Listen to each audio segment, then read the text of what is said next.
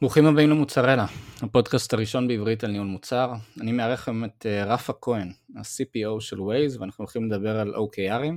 OKRים זה נושא סופר חשוב למנהל המוצר ובכלל לכל עולם הניהול. רפה הולך קצת לשתף אותנו על שנים של עבודה ב-OKRים, על איזשהו מודל שהוא פיתח שהוא מבוסס על OKR. מקווים שיהיה פרק מעניין. מה נשמע, רפה? בסדר, מה שלומך גלעד? תודה שאתה מארח אותי. שמח שאתה כאן וירטואלית, גם נראה לי שזה נושא סופר חשוב. לפני שנצלול אליו, נשמח אם ככה תיתן לנו איזה בריף על הרקע שלך, ההיסטוריה, קצת איך הגעת בכלל לתפקיד המעניין הזה? אני הגעתי לעולם הפרודקט בטעות, כמו רוב האנשים שהגיעו לפרודקט. אני בכלל מהנדס חשמל, בוגר טכניון, תואר ראשון לתואר שני, אז אין הרבה מן המשותף בין הדברים שלמדתי באוניברסיטה לבין הכלים שאני משתמש בהם וצריך אותם ביום יום.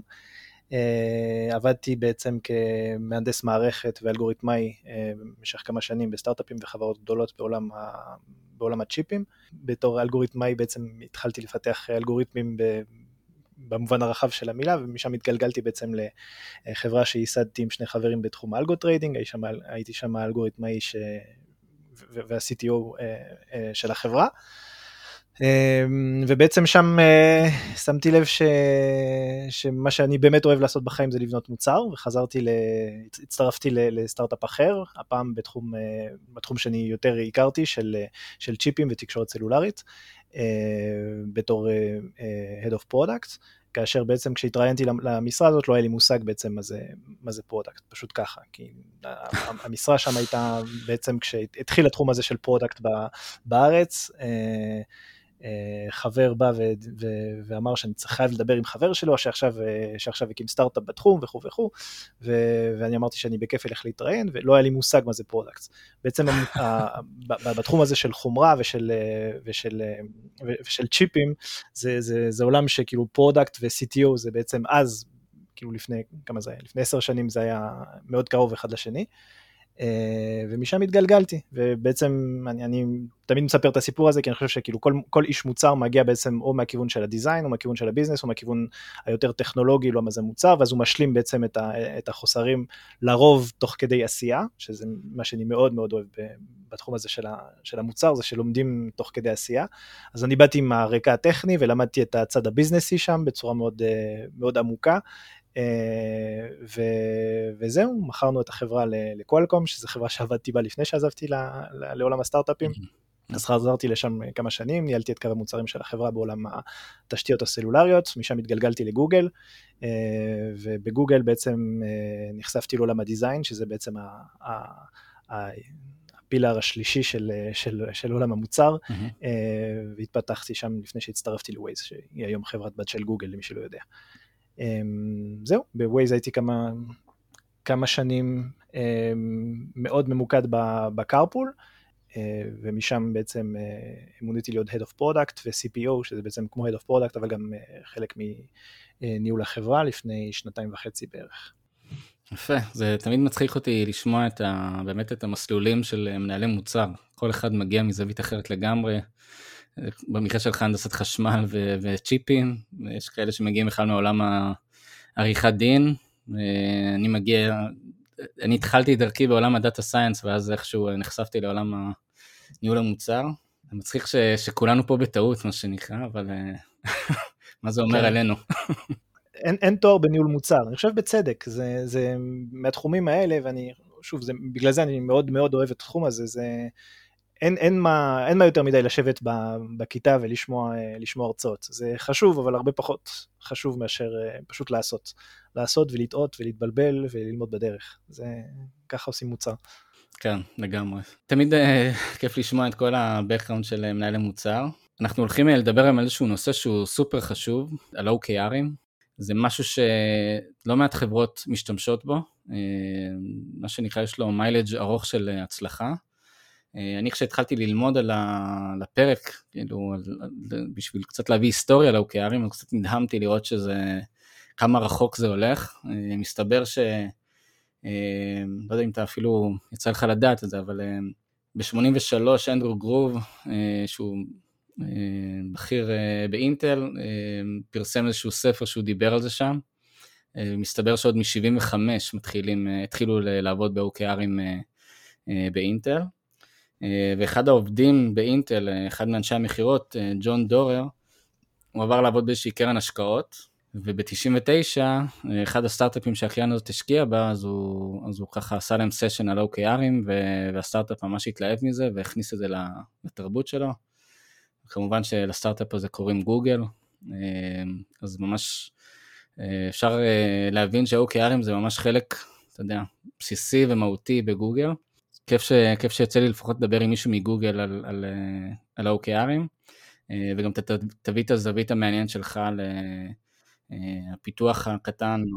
אגב, אני נחשפתי לראשונה לעולם ה-OKRים באינטל בתור סטודנט בטכניון. כן, שם נחשפתי לראשונה בעצם ב-OKRים, אז בתור מישהו שצמח גם באינטל וגם בגוגל, החברות הגדולות שעבדתי בהן, אז זה, איך אני קורא לזה, הרומא והירושלים של העולם ה-OKRים. אז בואו ככה באמת נצלול לזה, זאת אומרת, תשתף אותנו, אתה יודע, קצת על הדברים הבסיסיים שיצא לך להבין, על שימוש ב-OKRים, אתה יודע, על דברים שהם אולי קצת מקצועיים, איך בכלל אתה בונה את זה, שאתה יודע, בתחילת חודש, בתחילת רבעון, איך אתה מגדיר אותם עבור הצוות שלך? אז זה נושא עצום, כן? OKRים, כמו שאמרת, הסיפור של OKRים זה התחיל באינטל, אנדי גרוב המציא אותם, אז זה נקרא MBOs, Management by Objectives, שזה בעצם סוג של פריימורק לניהול משימות, שיש בו כמה היבטים שהם מאוד ייחודיים, כשאתה משווה אותם לפריימורקים אחרים, וגורמים לדעתי לפריימורק הזה להיות מאוד מוצלח לעומת המתחרים שלו, אבל בסוף זה איזשהו פריימורק שהוא קולבורטיבי במהותו, ואיזשהו כלי בעצם של, מבחינתי זה הדבר הכי חשוב, התכונה הכי חשובה של OKR, זה שכלי של alignment בין סטייק-הולדרים שונים בארגון, וגם לאנשים כלפי עצמם, זאת אומרת גם OKRים זה משהו שהוא כאילו מאוד רלוונטי לחיים האישיים, אני מאמין של גם אנשים פרטיים, ותמיד להיזכר ולהיות מה שנקרא aligned עם עצמך, על מה הדברים שהם חשובים, כשאתה מסתכל בעצם, כשאתה לוקח צעד אחד אחורה, ואתה מסתכל על המטרות החשובות שלך בחיים, אז OKR זה בעצם פריימורק שהוא משמש גם לאנשים פרטיים, בעצם לנהל את ההתקדמות שלהם בכל מיני היבטים ועל כל מיני ממדים. אז אני חסיד של הפריימורק הזה ושל הכלי הזה, אני משתמש בו בחיים האישיים שלי, בחיים הפרטיים שלי, אבל גם בעבודה כמובן, איך לנהל צוות ואיך לנהל בסוף ארגון. איך לעשות את זה, אפשר לדבר על זה שעות על גבי שעות, אבל בסוף OKRים זה כלי לאליינמנט, וככל שהארגון הוא יותר גדול, כך הוא הופך להיות יותר קריטי, בתור כלי לתקשורת בין אנשים שונים בחברה, על להבין ולהסכים על מה חשוב, מה המטרות החשובות באמת. ואני חושב שמה שמייחד את הכלי הזה לעומת כלים אחרים, זה שהוא מאוד ממוקד outcomes, במקום outputs, זאת אומרת מאוד מסתכלים על התוצאות, על מה השגנו בעצם בזה השלמנו טסק כזה או אחר, ופחות על האם השלמנו טסק כזה או אחר, פחות מסתכלים על פיצ'רים, אלא על מה הפיצ'ר הזה אמור להשיג, פחות מסתכלים על האפורט, פחות מסתכלים על האיך, ויותר על המהות של המטרה עצמה. אני חושב שזה מאוד מאוד מאוד שימושי, כי זה בעצם ממקד את הארגון מבחינת השיח על הדברים החשובים באמת, והרבה פחות על הדברים של כמו קומיטמנט למשל. אנחנו התחייבנו להוציא את זה עד התאריך הזה, זה הופך להיות משהו שהוא לא חשוב, כי אולי אנחנו שמנו לב שבכלל הטסק הזה הוא לא משיג את מטרה שהיא ראויה לשמה לצורך העניין, ואז כאילו עדיף פשוט כאילו להפסיק את הכל, ולעשות עכשיו טסק אחר לגמרי, שלא חשבנו עליו בכלל בתחילת הרבעון, כשקבענו מהם ה-OKRים שלנו, או משהו שכאילו אנחנו הוצאנו לו איזושהי גרסה ראשונית, ואנחנו רואים שהוא בכלל לא עובד, בכלל לא בכיוון של לעבוד.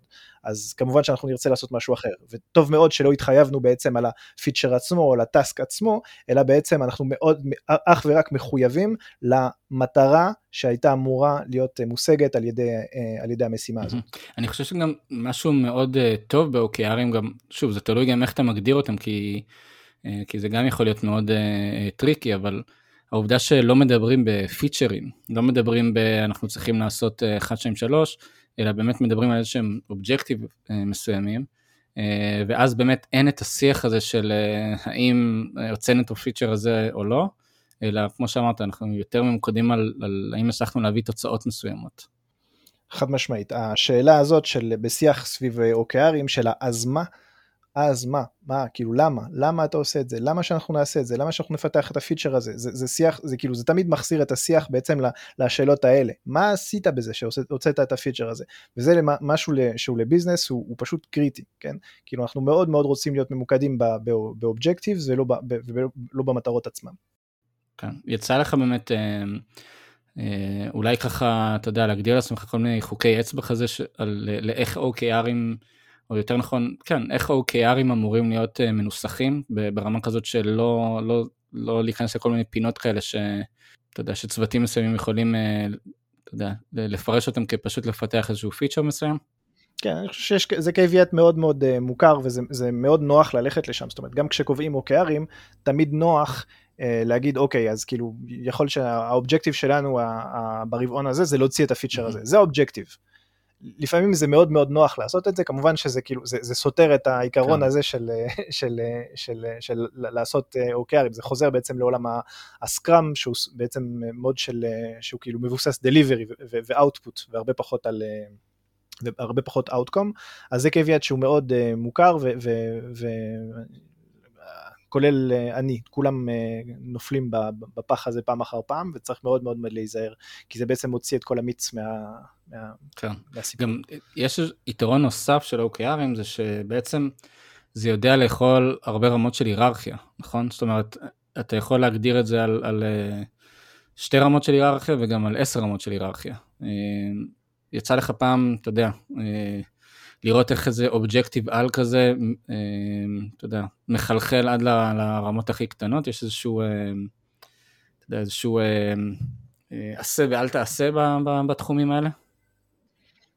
אז גוגל היא מקרה קיצוני של החשיבה הזאת. בגוגל בעצם יש OKRים של גוגל, שמתורגמים למעשה ב-OKRים של הפרודקט אריה, למשל סתם גוגל מפס, או וויז, או סרצ', או כל פרודקט אריה, אז בעצם גוזר את ה-OKRים שלו מה-OKRים של גוגל, כל צוות בתוך הפרודקט אריה יגזור משם את ה-OKR, ומשם כל תת צוות ותת צוות עד רמת האינדיבידואל, שבעצם מוציא לעצמו 3 אובג'קטיב שהוא צריך לעמוד בהם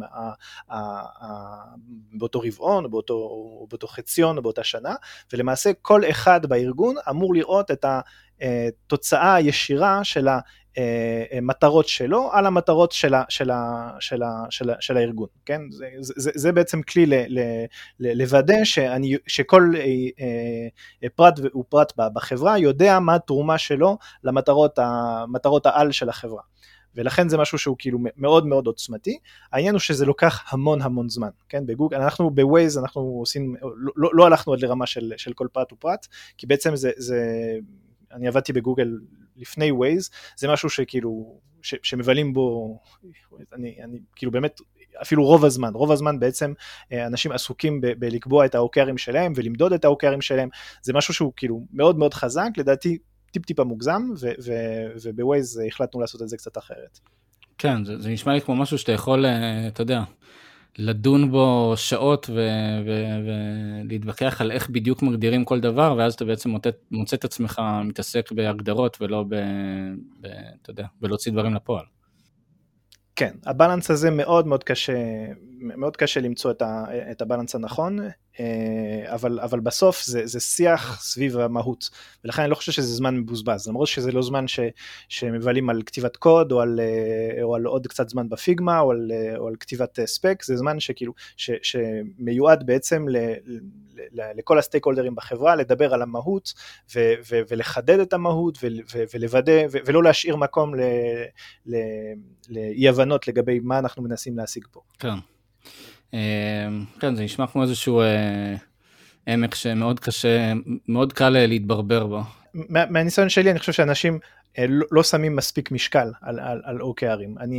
אם יש איזשהו ספק, אני חושב שכאילו, הנחת העבודה שלי, שבדרך כלל לא מבלים על זה מספיק זמן, לא מדברים על זה מספיק, לא מחדדים את זה מספיק, וכתוצאה מזה, במקום להרוויח זמן, חושבים שכאילו, אוקיי, אז אפשר להתחיל לכתוב קוד, אבל למעשה אנחנו משלמים אחר כך עם ריבית דריבית, כי זה לא באמת התכוונו לאותם דברים שאנחנו רוצים להשיג, לא באמת מיושרים על מה הדברים החשובים באמת, וכו'. אז זה כאילו שמבזבזים זמן, אבל זה זמן שאחר כך, כאילו זה השקעה מאוד מאוד נכונה, מבחינת ולוסיטי אחר כך של פיתוח מוצר. כן, כי זה בעצם מעניק פוקוס וקומוניקציה מעולה לתוך הצוות, כאילו עד רמת האינדיבידואל. נכון, ואז אי אפשר להתבלבל. כל אחד יודע אחר כך, בלי שכל פעם צריך לדבר עם ה-PM, בלי שכל פעם צריך לדבר עם המנהל שלו, כל אחד יודע בדיוק מה נכון ומה לא נכון. והאמפאורמנט הזה, שבעצם כל בן אדם בחברה, אחר כך עם ה-OKRים ברורים וחדים, וברורים לכולם, וכולם aligned, וכל ה-OKRים מוסכמים על כולם, אז כל אחד גם יודע מה לעשות לבד. אז זה מאוד מאוד עוזר לוולוסיטי בסופו של יום. כן. טוב, זה מעניין, זה לראות איך אפשר, כאילו, כמו שאמרת, כאילו, מרמת גוגל ועד רמת אחרון העובדים, להיות מיושרים על משהו, ולהבין איך גם כל אחד תורם, כי התרומה בסוף זה משהו, מן הסתם מאוד משמעותי ברמת האינדיבידואל, זאת אומרת, אם אתה יודע שהמטרה של גוגל היא אחת, ואתה לא באמת משפיע עליה ביום יום שלך, זה מאוד מתסכל, אבל אם אתה מצליח להגיע לרמה שכל עובד מבין את התרומה שלו למטרה של החברה, אז יש פה איזשהו רתימה ממש חזקה. נכון, גם זה מהכיוון הזה, ומהכיוון השני, גם מה שנורא חשוב, זה אם עובד לא מסוגל בעצם לקבוע לעצמו OKRים שברור לו איך הם עולה, איך הם תורמים ל-OKRים של החברה, אז משהו בתוכנית שלו, או של הצוות שלו, מקולקל, ואז זה גם עוזר גם אחר כך לשנות את התוכנית, כן, כאילו משהו, כאילו התפספס ברמת ההבנה של מה אנחנו עושים פה, בשביל מה יש את הצוות הזה, אוקיי, ולכן כאילו זה עובד בשני הכיוונים, כשיש את זה, זה מאוד עוצמתי מבחינת האנגייג'מנט של האנשים, וכשאין את זה, זה גם עוזר מאוד לאנשים, זה כאילו, זה קריאת השכמה כזאת, שכאילו, מה אתה עושה פה, אולי אתה לא בכיוון בכלל. כן, מעניין. אתה עשית על זה איזשהו שדרוג, פרסמת על זה, גם ראיתי אנשים שכתבו על הפרסום שלך, על הוסקר, H-O-S-K-R, שזה בעצם מעין הרחבה כזה למודל של OKR, קראתי על זה לפני שהתחלנו להקליט, זה כאילו, אתה עוד מעט תפרט על זה, אבל זה בעצם לקחת מעין כל מיני אלמנטים מאוד חזקים מעולם ניהול המוצר, והשתלת את זה בתוך הפריימורק של OKR, נכון? אז קטונתי מלשפר את המודל של OKR, אני חושב מה שעשיתי זה בעצם לעשות משהו שהוא כאילו מאוד ממוקד על פיתוח מוצר, OKRים מבחינתי זה עדיין הדבר לפיתוח צוותים, לפיתוח individuals, organizations, כאילו אם אנחנו מסתכלים על קבוצות של אנשים, OKRים מבחינתי זה עדיין הכלי הכי עוצמתי שיש, מה ששמתי לב אליו עם השנים זה שלפיתוח מוצר או לפיתוח פיצ'רים, יש בו כמה אלמנטים שהם קצת חסרים, ואפשר להוסיף ל-OKRים בעצם כמה שכבות שידאגו לזה בעצם שהפיצ'רים שאנחנו מפתחים בוויז במיוחד יהיו בעצם תומכות באובג'קטיבס, ובגלל זה פיתחתי בעצם את השיטה הזאת של הוסקר. בעצם OKRים יש להם כמה דברים שחסרים לדעתי בעולם של פיתוח מוצר. הדבר הראשון זה מאוד קשה לחבר בין Objectives ל-Key Results, בין ה-O ל-KR, אוקיי? Key Result למי שלא יודע, זה בעצם זה איזשהו איזשהו טרגט ששמים על KPI מסוים שיש בחברה, שאמור בעצם לשקף את ההתקדמות באובג'קטיב שקבענו. למשל, אני יכול כאילו להגיד שבאובג'קטיב שלי אני רוצה להיות אדם בריא, אז key result תהיה למשל להיות מסוגל לרוץ 10 קילומטרים בפחות מ-50 דקות, אוקיי? אז זה משהו שהוא כאילו מדיד. מריסה מאייר, ה-CEO של יאהו, שלפני זה הייתה בגוגל, חסידת OKRים, הייתה אומרת שאם זה לא מדיד, אז זה לא OKR. אז זה לא key result. If it doesn't have a number on it, it's not a key result. זה מה שצריך לזכור. אבל זה אמור בסוף לשקף את האובג'קטיב. זה המטרה של ה-key result. אבל איך לחבר בין האובג'קטיב ל-key result, זה לא משהו שהוא תמיד ברור. הדוגמה שאני נתתי בהרצאה הראשונה על OKRים, למשל, כאילו, אם מישהו יכול לקבוע לעצמו אובג'קטיב של פיתוח מערכת יחסים בריאה עם הילדים הטינג'רים שלו, אז הוא יכול לקבוע למשל key result של להעלות 4 אינסטגרם פוסטס ביום לחברים של הטינג'רים שלו, אוקיי? אז זה לא ברור שכאילו, לא ברור שזה תומך בעצם באובג'קטיב, וזה משהו שהוא מאוד חסר OKR. הדבר השני, זה שהוא לא אומר, OKR לא בעצם מספר את הסיפור, האם אני מסוגל לעמוד באובג'קטיב הזה. אוקיי? לפעמים כאילו מאוד קל לבוא עם איזשהו אובג'קטיב שהוא אספירשיונל, זאת אומרת משהו שכאילו אני שואף אליו, מאוד שאפתני, והוא לא בעצם מספר את הסיפור הארגוני, הוא לא נותן את הקונטקסט של האם יש לי את היכולת בכלל לעמוד או להתקרב, או אפילו להתחיל לנוע לכיוון של המטרה שקבעתי לעצמי, וזה הדבר השני שחסר. הדבר השלישי שחסר לדעתי, והוא מבחינתי הכי חשוב, זה האם המטרות שקבעתי לעצמי, הן באמת חשובות, אוקיי? וזה משהו שככל שהארגון גדל, יותר קל להתבלבל איתו, אוקיי? אני יכול לקבוע לעצמי, למשל אם אני עובד בוויז, שאני רוצה לקבוע לעצמי מטרה של להעלות אינגייג'מנט מבחינת כמה פעמים יוזרים ישתמשו בוויז החודש. איך אני יודע שזה חשוב בכלל? אוקיי? חסר פה את הקונטקסט של מה אני מנסה לעשות פה, חסר החיבור לחזון, חסר את החיבור למישן, למשימה של הארגון, אז כל הדברים האלה הם קצת חסרים בעולם של OKRים, ולפעמים הם קצת יותר ברורים, כמו אם אני קובע OKRים לעצמי, אז הם קצת יותר, זה דברים שהם קצת יותר ברורים לי ברמה אינטואיטיבית, ככל שהארגון יותר ויותר גדל, החיבור הזה בין מטרות, objectives, לבין האם הן חשובות, בעצם הופך להיות יותר ויותר רופף ופלאפי, וזה משהו שכאילו מאוד צריך לשים לב אליו כשמפתחים פיצ'ר, כי אם אני קובע OKR לפיצ'ר, הדבר הכי חשוב בעצם זה לוודא שהמטרות שאני מנסה להשיג עם הפיצ'ר שאני הולך לפתח, הן בעצם תומכות באיזושהי מטרה שאני מרגיש איתה בנוח, או שאני חושב שמטרה שהיא ראויה, אוקיי? וזה משהו שהוא כאילו, הוא האלף בית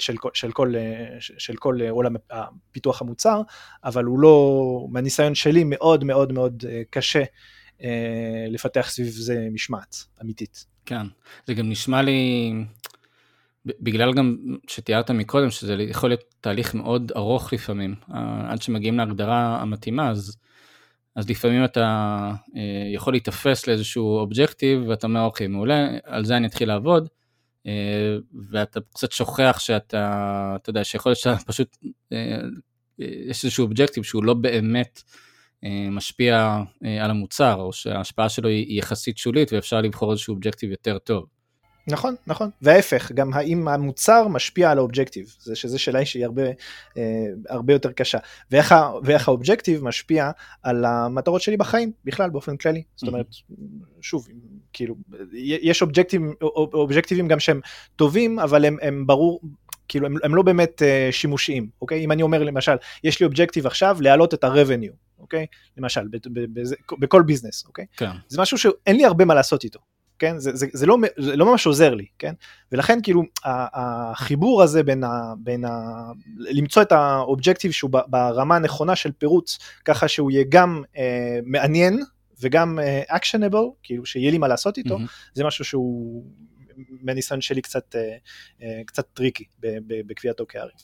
כן, כאילו גם זה באמת מאוד נוח להגיד, אוקיי, בוא נעלה את ה-revenue, אבל אז אתה באמת יכול למצוא את עצמך עושה דברים שהם הם לא קשורים למוצר, הם אפילו, יכול להיות שהם אפילו לא קשורים למשימה של החברה, כאילו אתה יכול להתחיל לעשות דברים שהם מאוד מאוד רחבים ולא באמת מביאים ערך, ואז אתה אפילו פוגע ב-OKR הזה. נכון, נכון. אתה מדבר שם על כל הנושא של היפותזות וסיגנלים, שזה גם איזשהו משהו ש...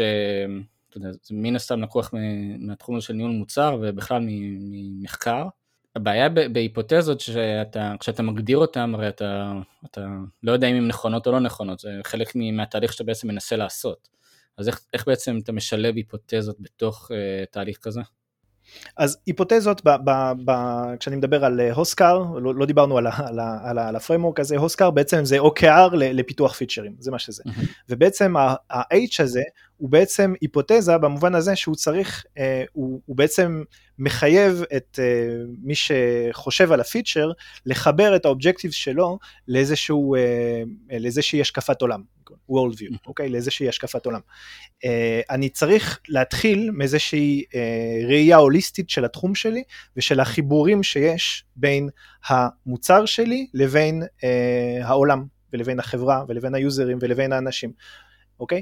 אז זה הדבר שצריך להתחיל ממנו. צריך להתחיל להבין שתהיה לי השקפת עולם שהיא קבועה, מאוד מאוד חזקה, איך אומרים, אנחנו רוצים אנשים עם with strong opinions weakly held, כן? שכאילו אני מרגיש מאוד חזק לגבי מה שאני עושה, אבל אני גם יודע להתאים את ההשקפת עולם שלי כשאני מקבל בעצם דאטה חדשה, אוקיי? אז זה העניין.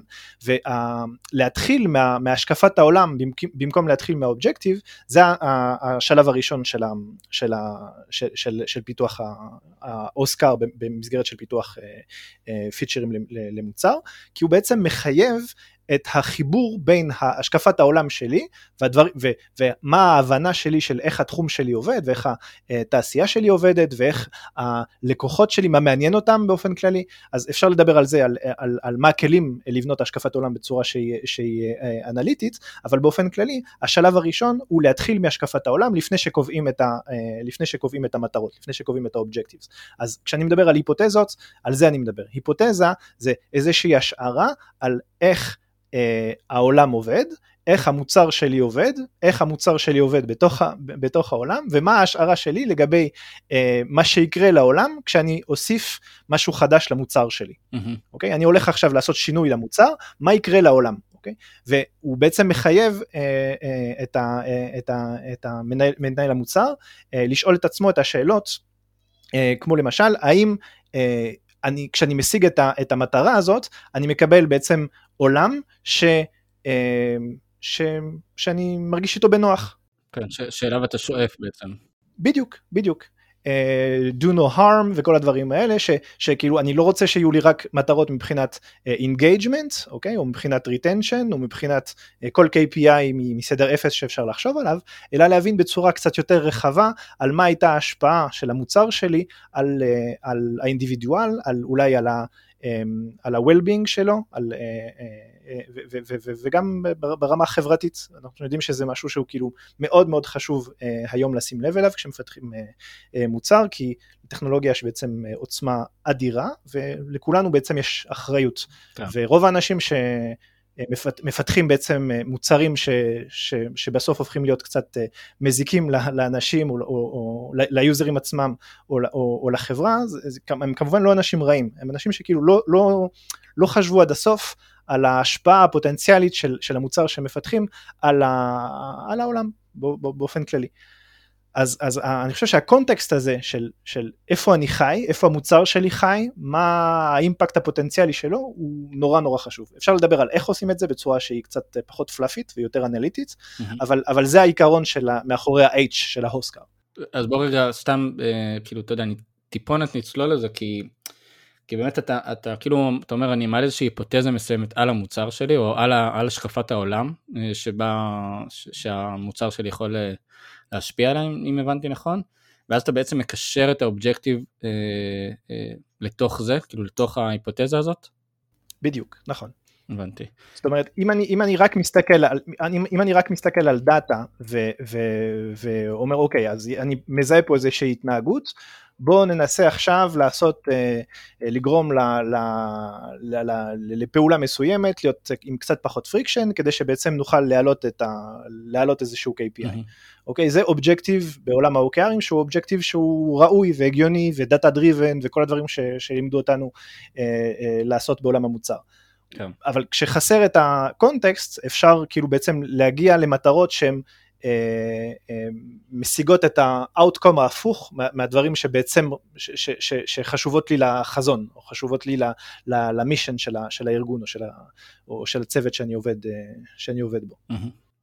ואז באמת אתה עובר אתה ככה מכניס בין האובג'קטיב לקי ריזולט, את כל הנושא הזה של סיגנלים, שזה גם משהו שהוא, אתה יודע, גם אם אני מבין נכון, מקבל מהעולם החיצוני, מה שנקרא. נכון מאוד. הסיגנל זה גם משהו שהוא כאילו קצת פחות אנליטי וקצת יותר פילוסופי, זה בעצם החיבור שיש בין האובג'קטיב לקי ריזולט, אוקיי? והוא בעצם מחייב את ה-PM לספר את הסיפור של מה קורה בעולם, הייתה לי איזושהי השקפת עולם, אני מכניס לעולם הזה את המוצר החדש שלי, אלה הדברים שקורים, מה אני מצפה שיקרה. והסיגנל זה סיפור, זה ממש בכמה מילים, מה אני מצפה שיקרה. אם הדברים שהם חשובים לי, ברמת ההיפותזה, היו נכונים, מה אני מצפה שיקרה בעולם, לפני שאני קובע מה ה-key results, לפני שאני קובע מה ה-KPI והטרגט על אותו KPI, מה אני צופה שיקרה. כן. וזה גם הדבר החשוב, מהניסיון שלי, לדבר על זה, באופן כללי, כאילו מה יקרה בצורה שהיא מאוד מאוד מאוד רכה, מאוד לא אנליטית, זה מאוד עוזר אחר כך באנליטיקס לקבוע מהם ה-KPI'ים החשובים והמעניינים, שבעצם משקפים את ההצלחה של הפיצ'ר מבחינת האוטקום שלו. לא רק מבחינת האם היוזרים הם engaged עם הפיצ'ר, האם משתמשים בו, האם אני רואה שזה עוזר ל-retension, האם זה מעלה revenue, האם זה באמת באמת מעניין אותי ברמה האסטרטגית, ברמה של איך זה מקדם את החזון שלי עבור המוצר הזה.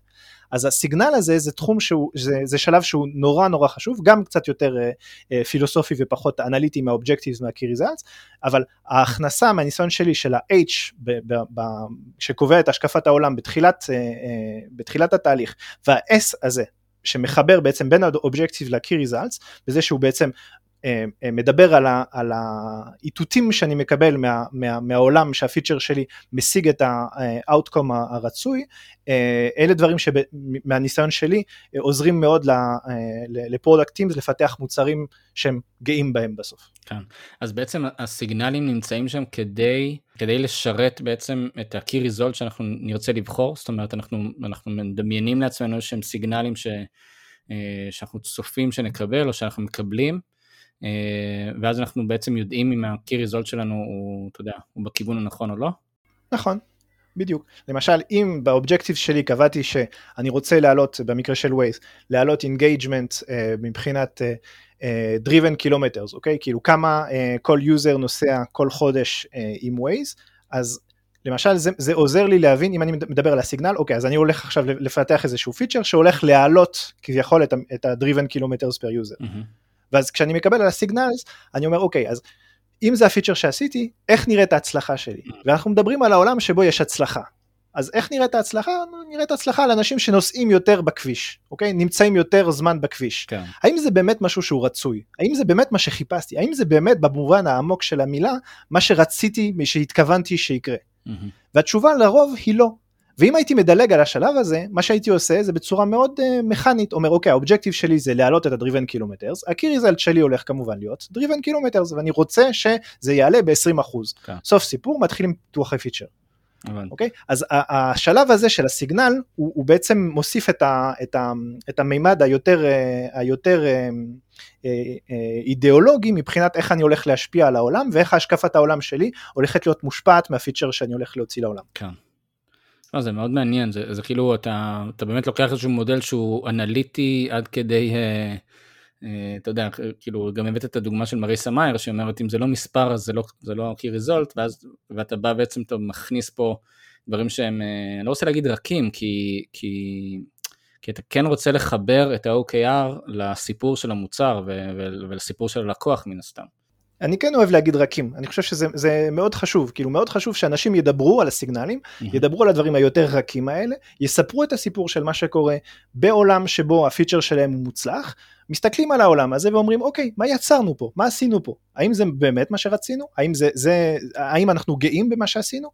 האם זה באמת תומך באסטרטגיה שהייתה לנו ובחזון שהיה לנו כשהקמנו את הצוות או כשהקמנו את הארגון הזה? אלה שאלות מאוד מאוד מסוכן לדלג עליהם לדעתי. אז הדברים הרכים האלה, אני חושב שכאילו הפיימים צריכים כאילו להיות גאים בהם, אוקיי? זה הדברים הרכים והדאטה סיינס והאנליטיקה וה-KPIs וההסתכלות על הדאטה אחר כך מאוד אנליטית, הם נורא נורא חשובים. אבל אי אפשר אחד בלי השני, אם אנחנו רוצים לבנות מוצרים שהם באמת בעלי השפעה, ובעיקר בעלי השפעה טובה. כן. תשמע, זה מאוד מעניין, הפיתוחים האלה. תוכל לתת לנו איזה שהם אולי דוגמאות, דווקא מהתחום של הקארפול, כאילו, כולנו, ישראל הייתה בערך מעין סנדבוקס של הקארפול, זה תהליך מאוד מאוד מעניין, גם ב-2019 זה היה איזשהו משהו שלא מעט חברות עבדו עליו, והמטרה שלו הייתה גם מאוד מאוד, אתה יודע, מאוד חשובה בהמון רמות, מבחינת פרודקטיביות, מבחינת אפילו אקלים של כדור הארץ, וגם היה לכם את הקורונה שככה, אתה יודע, באה ושטפה את כל המטריקות נראה לי. אתה יכול אולי קצת לספר, אתה יודע, על התהליך של האינישיאטיבה המטורפת הזאת, כאילו בוויז, ולקשר אותה אולי ל-OKRים? כן, אני חושב שזו דוגמה מצוינת, למשל של OKRים של קארפול בהתחלה, היו מאוד מאוד פשוטים וישירים, ואני חושב שזה משהו שמאוד מאוד עזר לנו. במשך שנתיים למעשה, כשהתחלנו את הפרויקט הזה של קארפול, אנחנו רצינו בעצם להגיע ל1,000,000 נסיעות בחודש. 1,000,000 נסיעות בחודש, זאת הייתה המטרה שלנו. עכשיו, אפשר להתווכח שעות על למה זה דבר שהוא רצוי ולמה זה דבר שהוא חשוב, ואם אני רוצה להגיע ל1,000,000 נסיעות, אז למה לא פשוט לפתוח ביותר מדינות, או האם זה משנה אם הגעתי ל1,000,000 נסיעות, עם 1,000,000 יוזרים שמשתמשים פעם בחודש, או עם 10,000 יוזרים שמשתמשים 100 פעמים בחודש. כל השאלות האלה הן שאלות שאפשר להתווכח עליהן, אבל בסוף העובדה שהייתה לנו בעצם מטרה אחת, שהיא מאוד מספרית, והיא בעצם האובג'קטיב והקי ריזלטס הם כמעט זהים אחד לשני, מאוד מאוד עזרה לנו מבחינת הפוקוס. אוקיי? אני חושב וזו דוגמה מצוינת למשהו שהוא כאילו כמעט ההופכי הגמור מכל הדברים שסיפרתי עליהם עד עכשיו, ולפעמים אני חושב שזה נכון, לפעמים ככה זה צריך להיות, כזה ברור, מדיד, וכולם מסתכלים על הגרף כל יום, וזה צריך להיות up and to the right, כאילו זה מה שזה צריך להיות, לא צריך להתפלסף על זה יותר מדי.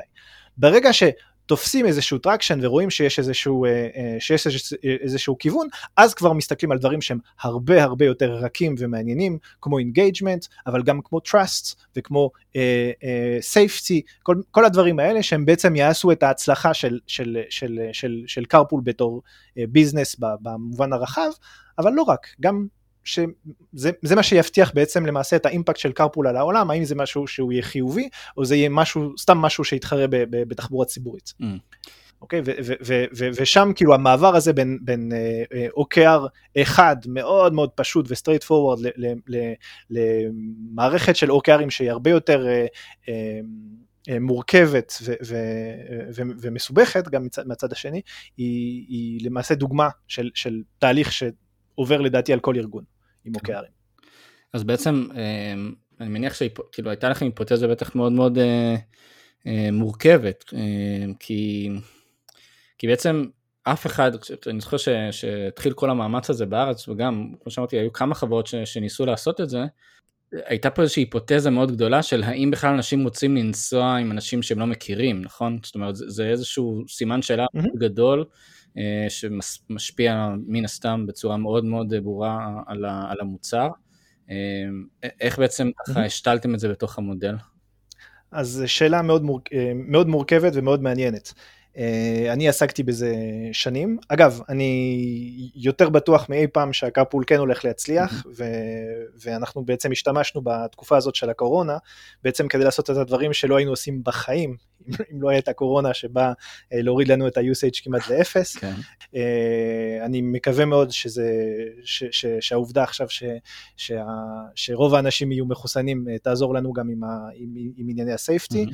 גם לזה אנחנו כמובן נותנים את הדעת, מאוד מאוד חשוב לנו לשמור על הביטחון של האנשים ועל הבטיחות שלהם. אבל לשאלתך, אנחנו בעצם פיתחנו השקפת עולם, זה מה שעשינו, חד משמעית, פיתחנו השקפת עולם שיש בה כמה אלמנטים.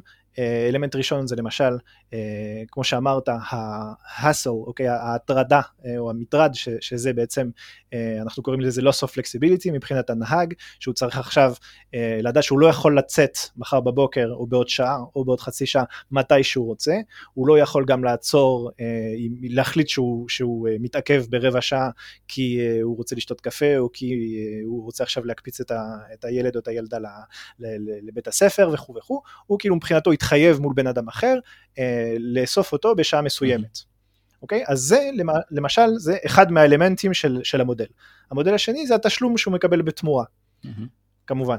ככל שהמטרד הוא יותר גבוה, הוא צריך לעשות דיטור יותר גבוה, אם הוא צריך להתחייב יותר זמן מראש וכו' וכו', התשלום צריך להיות בהתאם. הדבר השלישי זה הערך החברתי שהוא מקבל מזה. כמה הבן אדם הזה הוא עשוי להתחבר אליו, וכאילו כמה הנסיעה שלו תהיה כיפית.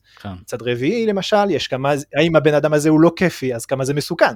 אם זה נסיעה עכשיו של שעה וחצי בפקקים, בלחץ, בחום, וכשבא לי לצעוק כשאני לבד באוטו, אז העלות היא הרבה יותר גבוהה, מאשר סתם הסעה עד לתחנת הרכבת, 7 דקות, שגם אם זה לא הנסיעה הכי כיפית בעולם, זה לא עלה לי כלום בתכלס. זה סתם עשיתי עוד כמה שקלים, אז ויש כאלה, כל כך הרבה אלמנטים שמשפיעים אחד על השני, ואנחנו בעצם, מה שעשינו בשנתיים האחרונות, זה להבין לעומק בעצם את היחסי גומלין שיש בין כל האלמנטים האלה, לראות מה משפיע על מה, ובאיזה עוצמה. זה מה שעשינו. לזה אני קורא השקפת עולם, רמזתי לזה בהתחלה, בעצם כשאני מדבר על השקפת עולם, אני לא מדבר על ספר פילוסופיה, אני מדבר בעצם על מה שנקרא KPI גרף. KPI גרף זה בעצם כל האלמנטים האלה, שהם בעצם משפיעים על השימוש במערכת, ועל יחסי הגומלין ביניהם, איך כל אחד משפיע על השני, ובאיזה משקל, אוקיי? וזה מה שעשינו בשנתיים האחרונות. היום יש לנו הבנה, אני חושב, הבנה מאוד טובה של ההתנהגות של אנשים, מה אנשים אומרים שמעניין אותם ומפריע להם, מה מעניין אותם ומפריע להם באמת, ומה הם מספרים לעצמם שמעניין אותם ומפריע להם, שזה שלוש רמות שונות של השערות שלכולם צריך להתייחס. כן, זה מה שנקרא can do, will do ו-pay for, זאת אומרת, כאילו, הלקוח יכול להגיד לך כל מיני דברים, ואתה צריך להבין האם המוצר צריך לעשות את זה, האם הוא היה רוצה שהוא יעשה את זה, ותכלס, מה הוא היה מוכן לשלם.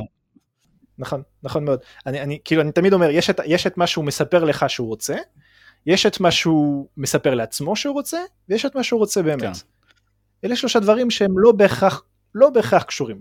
אז במקרה של קרפול, למשל, יש הרבה אנשים שיגידו למשל שמאוד מעניין אותם כמובן את העניין הזה של כדור הארץ, בגלל זה הם מאוד מתעניינים בקרפול. בפועל זה לא מספיק כדי להניע את האנשים בעצם להחליף את ההתנהגות. האם הם שיקרו? כמובן שלא, זה לא העניין, כן? אנשים באמת הם כנים והם אמיתיים, אבל האם זה מניע לפעולה קשה? לא בהכרח. הם יודעים בעצמם שזה לא יספיק, אז הם אומרים כאילו בעצם שמה שהם, אם כדי לעשות את זה, בעצם גם נצטרך גם להוסיף 20 שקל מהנוסע, כדי שיסכימו לקבל את הנסיעה הזאת. כן. אבל מה שבסוף, בסוף מניע אותם והופך את השירות לכיפי, זה לא אותם 20 שקל. זה האם היה להם כיף בנסיעה, האם הם התחברו לאותו בן אדם, האם הפכו להיות חברים, וזה אנחנו רואים, וזה תמיד מעניין לראות את ההבדלים התרבותיים שיש בין ישראל, ברזיל וארצות הברית, שאלה 3 השווקים העיקריים שאנחנו נמצאים בהם, אבל אנחנו רואים כאילו שאנשים בונים קהילות, שאחר כך גם הופכים, של אנשים שהופכים להיות גם קרובים גם מחוץ לעולם הקרפול, וזה החלק הכי כיפי בעבודה, וזה בסוף מה שבונה את השירות הזה. טוב, אז אולי תעשו לכם איזה מטריקה של כמה זוגות נשואים יצא מהקרפול. זה מידע חסוי. טוב, רפה, הגענו לפינת השאלה מחברי קבוצת מוצרלה, אז אספתי כמה שאלות שאנשים ככה היו שמחים לשאול אותך ולקבל עליהם תשובה. תום שואל, שאלה די טובה, אני חייב להגיד, כל כמה זמן משנים את ה-OKRים, את האוסקרים, אתה יודע, אם זה אחת לרבעון, או שזה יכול להיות ברמה החודשית, אפילו אולי ברמה השנתית? כן, אז אני רואה ערך בלא לשנות OKRים יותר מדי, ואני אגיד לך למה, והיה לי את הוויכוח הזה עם מישהו בוויז לא מזמן, שאמר, עכשיו משהו השתנה, אין מצב שאנחנו נעמוד בקי ריזלט שקבענו, ולכן אני רוצה לשנות את הקי ריזלט. ואני ניסיתי להסביר לאותו בן אדם, תראה, אתה לא נמדד, כאילו, אתה לא התחייבת על התוצאה, כן? זה הכל היה באמת שאיפה, אבל אם אנחנו נשנה את ה-OKR באמצע הרבעון, אנחנו בעצם עושים צחוק מעצמנו. בעצם אנחנו גם מודדים בין השאר את היכולת שלנו לקבוע objectives ו-key results שאנחנו יודעים לעמוד בהם. ואם לא נעמוד בהם, אז זה לא אומר שצריך להעניש אף אחד. כן? גם מה שנורא חשוב בעיקרון הזה של ה-OKR, זה ה-compensation וה-recognition, הוא מנותק לגמרי מהמידה ב-OKR. זה משהו, זה תכונה נורא חשובה של OKRים. כי אנחנו רוצים שישארו שאפתניים. אנחנו לא רוצים OKRים שמרניים, זה לא מעניין. כן. אבל אני אומר, אם אנחנו לא נדע שלא עמדנו ב-OKR, ובסוף הרבעון אנחנו ניתן ציון 0.1 או 0.2 ל-OKR, אז אנחנו גם לא נשתפר בקביעת OKRים. ולכן אני מציע לא לשנות OKRים יותר מדי. זה נורא חשוב שישארו יציבים, גם במחיר של לא לעמוד בהם. באי עמידה ב-OKRים, זה נכס לימודי מטורף. מטורף, אנחנו יודעים כאילו איזה טעויות עשינו, איפה היינו שמרניים מדי, איפה היינו אופטימיים מדי, ואנחנו משתמפרים גם בקביעת OKRים, ובסוף זה גם מה שבונה ארגונים חזקים, זה קביעת OKRים טובים, חזקים, שאפתניים, אבל גם מעשיים. כן, אז אתה אומר כאילו אחד לרבעון, ומצד אחד, מצד שני, להשקיע המון מחשבה בקביעה המקורית שלהם, זה מה שהתחלנו את הפרק איתו, ואתה אומר גם לא לשנות, כי בסוף אתה גם לומד מחוסר השינוי הזה לצורך העניין. בדיוק, אם ככל שאני מתקרב לסוף הרבעון, אני משנה את ה-OKR, כך שאני תמיד בהגדרה אעמוד ב-OKR, כי הרי תמיד יש סיבה לעמוד ב-OKR. כן. כן? משהו השתנה, ברור שמשהו השתנה, גם משהו ישתנה, תמיד, כן? אין לנו 100% קונטרול וויזיביליות על מה שיקרה, אף פעם, ולכן כאילו לדעת, לקבוע מטרות בעולם שהוא עולם של חוסר ודאות בהגדרה, במיוחד בעולם של טק שזז כל כך מהר, זה תכונה שהיא סופר חשובה. מה שצריך לשים לב אליו, זה לא לקשור לזה את ה-recognition וכמובן את כל ענייני המשכורת והבונוסים, זה צריך להיות מנותק מה-OKR. זה נורא חשוב. יש לנו עוד איזושהי שאלה מאוד מעניינת שהגיעה מהקהילה, מדברים בעצם על מה קורה ש-OKRים מתחילים להיות מנוגדים, זאת אומרת שיש לך מצד אחד OKR שמאוד משרת את המוצר, ומצד שני יש לך OKR שמשרת את הטכנולוגיה.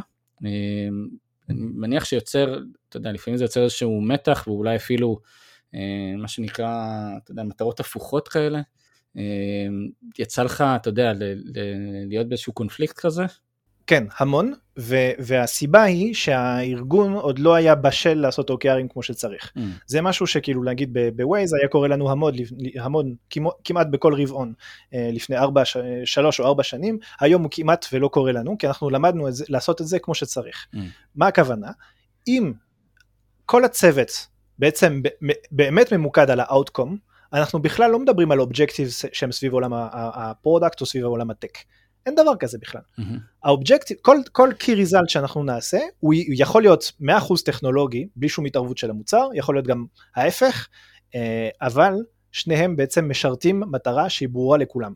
אם אנחנו מדברים בשפה של objectives, כמו שזה בעצם מיועד להיות, אוקיי? הכוונה, בעצם מה ה-outcome, מה מבחינת ה-user או מבחינת הביזנס, אנחנו באמת רוצים להשיג, אז אפשר לדבר על האיך.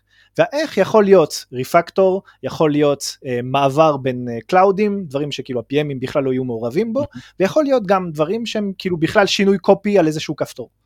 אוקיי? זה לא חשוב. העיקר הוא, ומהניסיון שלי, כל ההתנגדויות וכל הסתירות שיש בעולם ה-OKRים, בין הצד של האנג'ינירינג שבא וכאילו דוחף OKRים שהם יותר טכנולוגיים, והצד של הפרודקט שכאילו דוחף OKRים שהם כאילו יותר פרודקט או UX אוריינטד, זה בעצם משהו שהוא רק מסמל ומשקף את זה שלא עושים OKRים כמו שצריך. אם ה-OKRים נעשים כמו שצריך, ה-Objectives לא מדברים לא על פרודקט ולא על טק, הם לא מדברים על אנשים שעובדים בוויז, הם לא מדברים על אנשים שעובדים בארגון שלכם, הם מדברים על היוזרים שלכם, הם מדברים על החברה, הם מדברים על העולם שאתם נמצאים בו, הם מדברים על האימפקט שאתם הולכים לעשות על העולם. כן, אתה אומר שאם יש לכם את הקונפליקט הזה, אז כנראה שמשהו בסיסי יותר לא עובד. בדיוק, ועברתי את זה פעם אחר פעם אחר פעם, אז אני מכיר את זה מקרוב, אני באמת אומר, אם עושים objectives, אם קובעים objectives שהם user centric, זה לא אמור לקרות. אבל בגלל זה נורא נורא נורא חשוב על לדבר, שהשיח הארגוני יהיה סביב מה אנחנו רוצים להשיג. כן. ברגע שאנחנו כולנו מיושרים על מה אנחנו רוצים להשיג, מאוד קל לדבר על ה-key results, כאילו לדבר על, אוקיי, אז איך מודדים את זה, איך עושים את זה. טוב, תשמע, מבחינתי היה מאלף, כאילו באמת הרבה אינסייטים ממש מעניינים, גם מבינים שהתעסקת בזה לא מעט, אז גם, תודה רבה לך על השיתוף ועל כל תודה, גם לי היה מאוד מעניין. אני שמח מאוד, אני מקווה שגם המאזינים נהנו מהפרק. יש לנו קבוצה חדשה בפייסבוק, תחפשו מוצרי לקבוצה, וגם אתם תוכלו לשאול את מרואיינים שאלות, לבקש מרואיינים או להציע אפילו רעיונות לפרקים, וגם נחשף לעוד דברים חדשים מעניינים שאנחנו מכינים לכם. תשתפו, תעשו לייק, תתייגו חברים שהפרק יכול לעניין אותם. תודה רבה רפה, וניפגש בפרק הבא.